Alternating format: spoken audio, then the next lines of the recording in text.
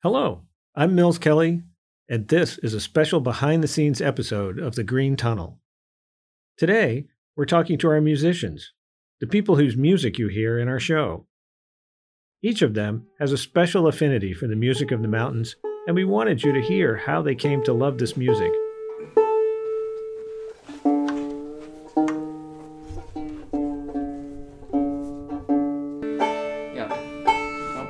Music to be raw and real, but we do like to get as in tune as we can on the front side.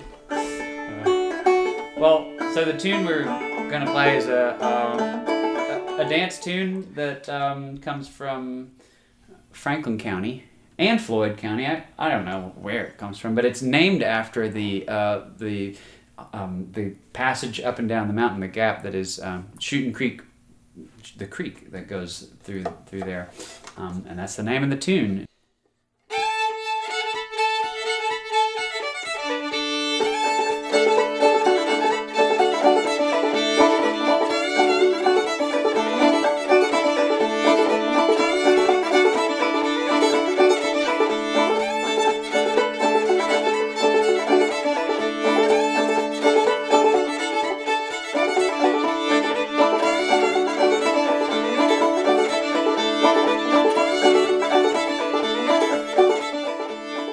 These are the musicians who wrote our theme music, and a lot of the other music that you've heard throughout the season. Andrew Small and Ashley Watkins. Their journey to mountain music took them to a lot of different places.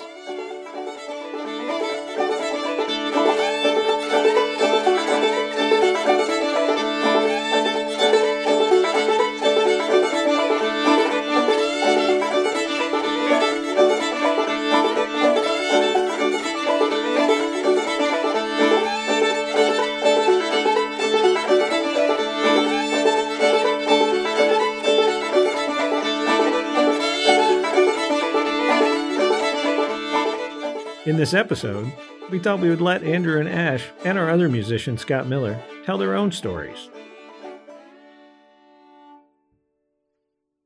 I was born in eastern North Carolina in a little town called Elizabeth City near the coast.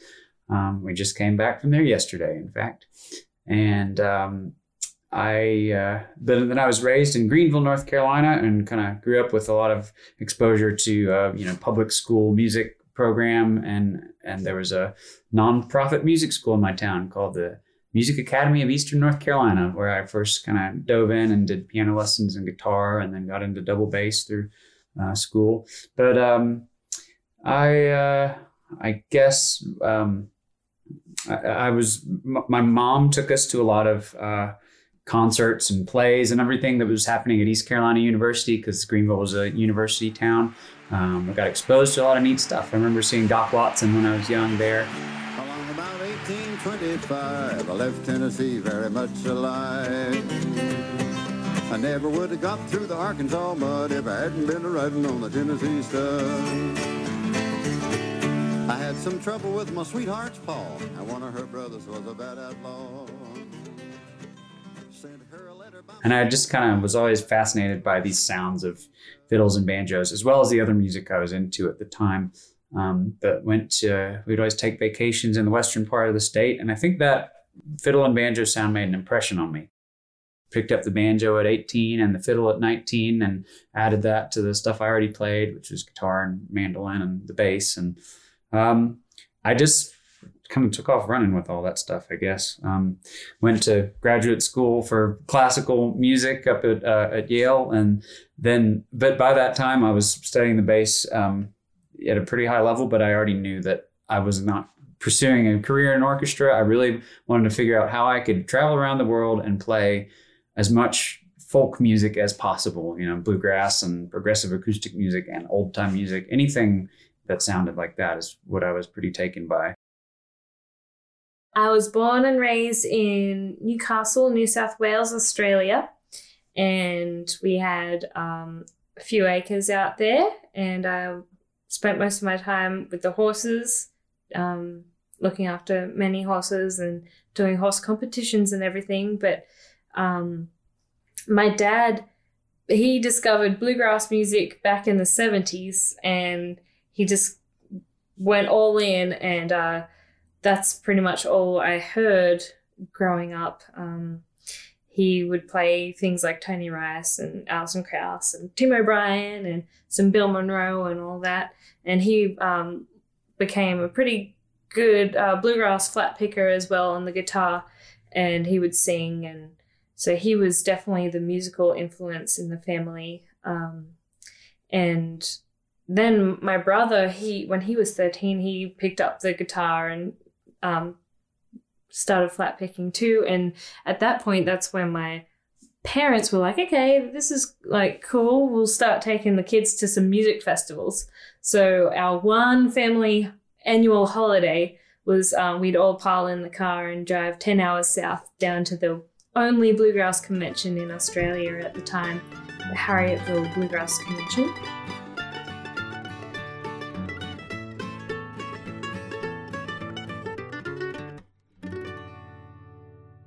We have another mutual friend who's a fiddler who now lives in Nashville, but he was originally from New Zealand and he was living in Australia, and he was good friends with Ash's brother, Daniel.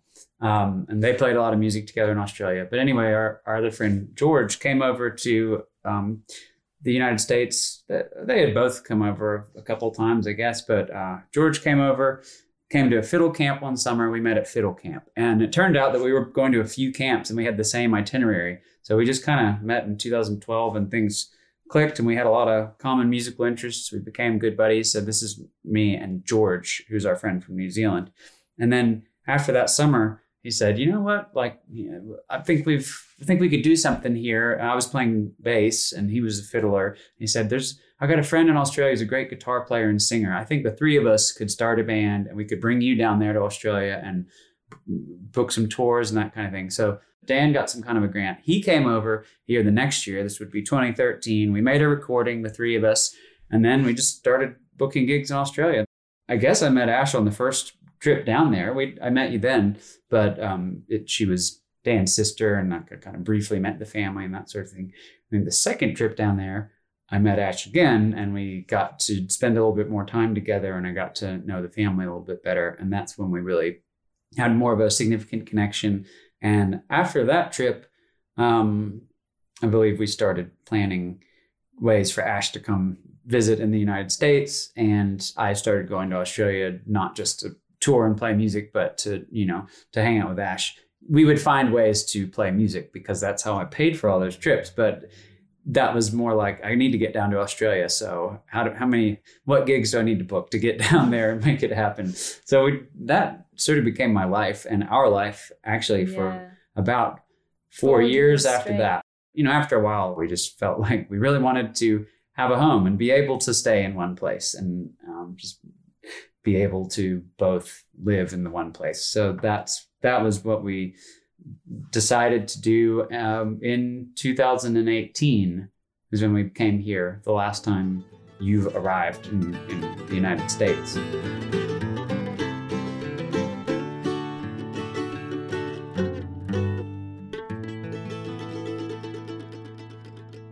Growing up listening to bluegrass music, I'd hear about the mountains and the streams and all the scenery and the imagery and the music. It became like an ideal for me in my mind. And also Harrietville, that bluegrass convention I grew up going to, it was positioned where it was because it had mountains and a beautiful stream, and they were like, this looks like, Appalachia or America. And so that was the one place we'd go for holidays. We'd go to this mountainous place and listen to bluegrass music. And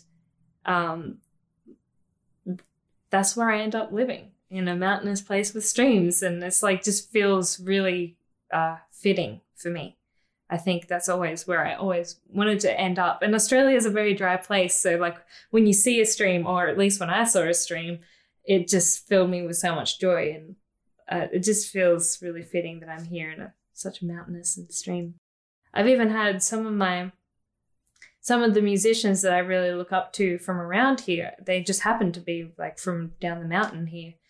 They've even told me that they're gifting me this heritage to continue on. And that felt really powerful, like hearing that from some of my favorite musicians. I feel like musically, this music gets to people because it, as we mentioned, it gets straight to the soul. It's all about power and energy that is not to be thought about, it's just to be felt. And then lyrically, we're talking about really relatable things like struggles on the farm or heartbreak and loss or sickness and or hoping for something more. I mean, the religious aspects and stories of love. And I think that when people hear these simple songs, it just hits them too, because it's something they can relate to, and in a not very complicated way. There's not a whole lot to be unpacked. The feelings of nostalgia, that's a strong theme in bluegrass songwriting, and a lot of the songs that have been written by bluegrass artists from this area that continue. That's why I'm talking so much about bluegrass, I guess, is that being a continuation of the traditional music from here, that it has the same features as the old time music that we love.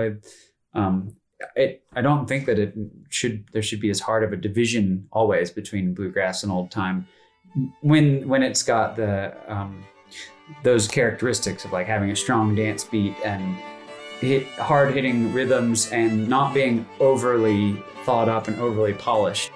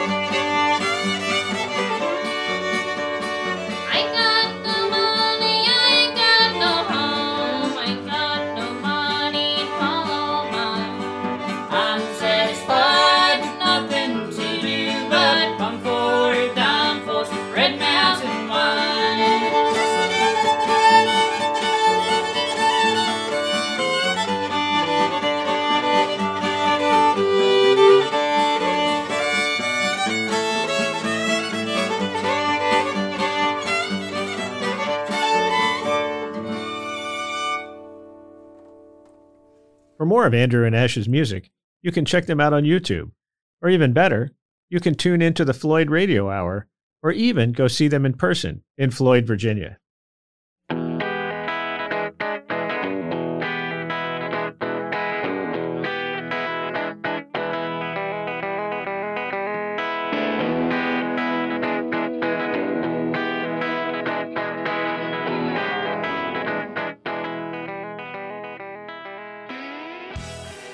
The other musician you hear regularly on the Green Tunnel is Scott Miller.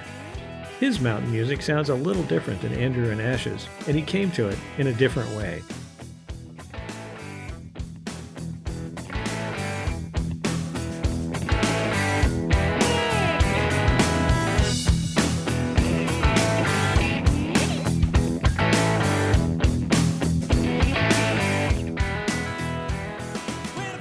My dad was a musician. He played trumpet in like big band era, and he would tell you that he sat in with Les Brown and stuff like that. So I always so there was music going all the time. And my siblings were so much older than I was that classic rock was rock to them. So from their bedrooms, I heard Rolling Stones or Bob Dylan or any of that kind of stuff. And what always stuck with me from the big band stuff to the rock stuff was always a good song whenever there was a good lyric. And that's, I'm more of a songwriter than I am a musician. So that's how I got into it.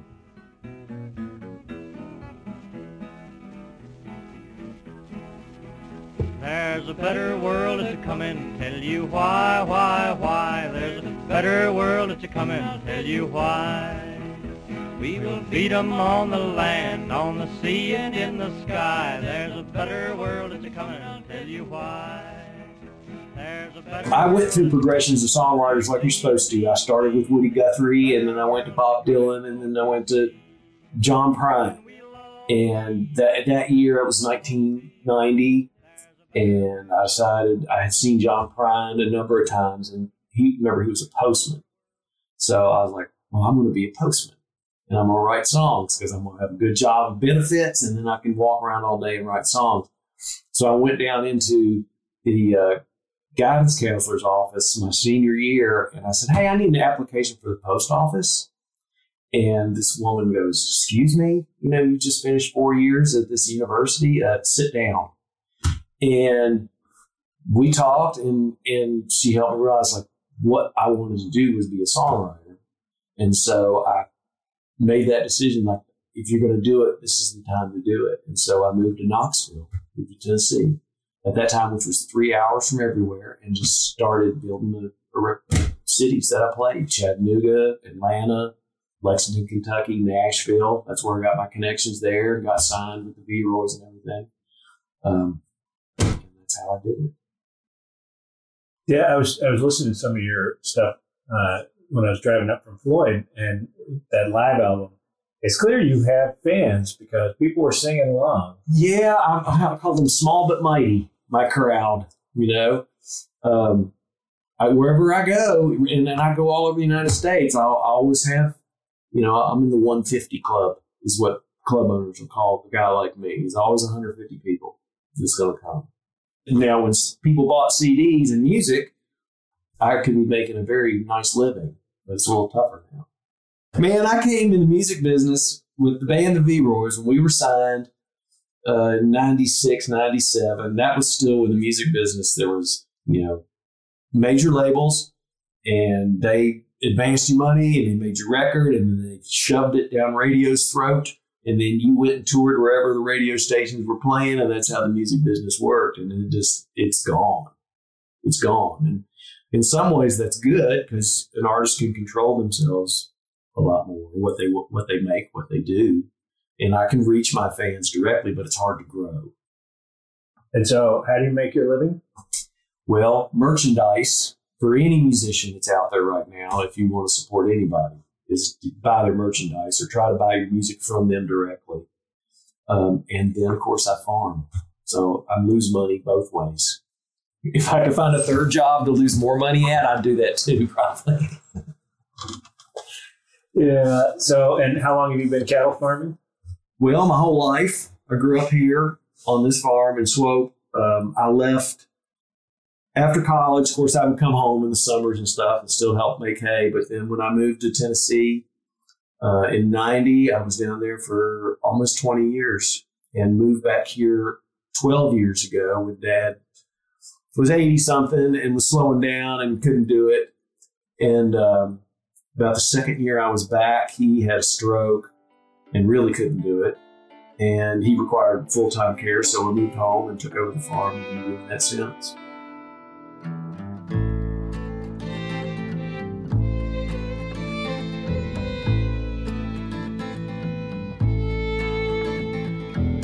I've been through many towns this size, always left when it ain't right. I break the bread, I drink the wine, my love moves in its own time.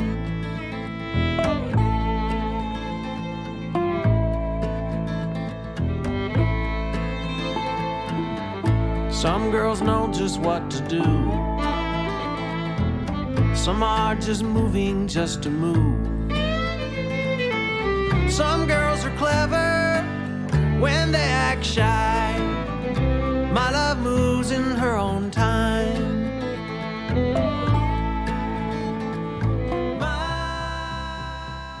I like songs that tell a story, go from a point A to a point B, evoke some emotion either that I have or a feeling, and then try to convey that to the audience so they bond with it.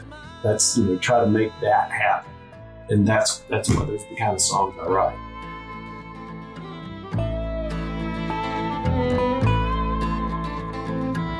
Save only her, I feel at peace.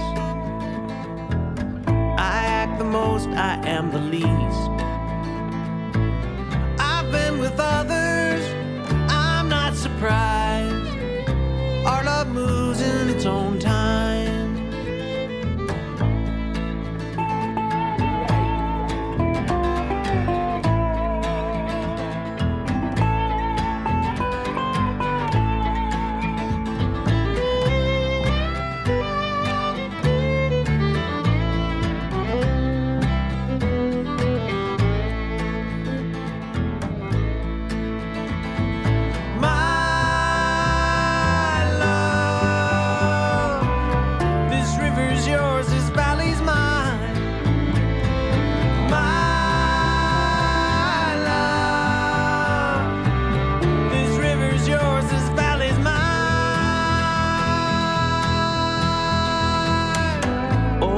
Trees younger than stone, sure as the marrow in our bones. The moon, it shivers, the stars align. Our love moves in its own time. The world, it turns, we pay no mind. Our love moves in its own time.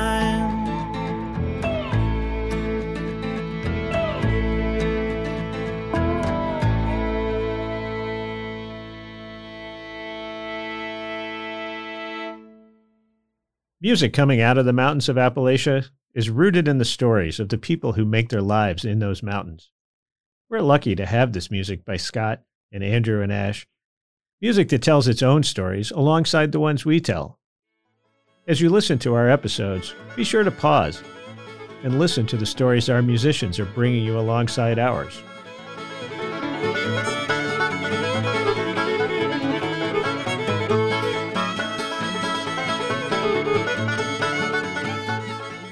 The Green Tunnel is a production of R2 Studios at the Roy Rosenzweig Center for History and New Media at George Mason University. Today's episode was produced by Abby Mullen. Abby is also our executive producer. A big thank you to Andrew, Ash, and Scott for sitting with me earlier this year to talk about their music and their lives. Thanks for listening, and if you're out on the Appalachian Trail this summer, keep an eye out for the Green Tunnel team. We'll be there doing some trail magic, meeting with our podcast ambassadors, and interviewing hikers in the wild.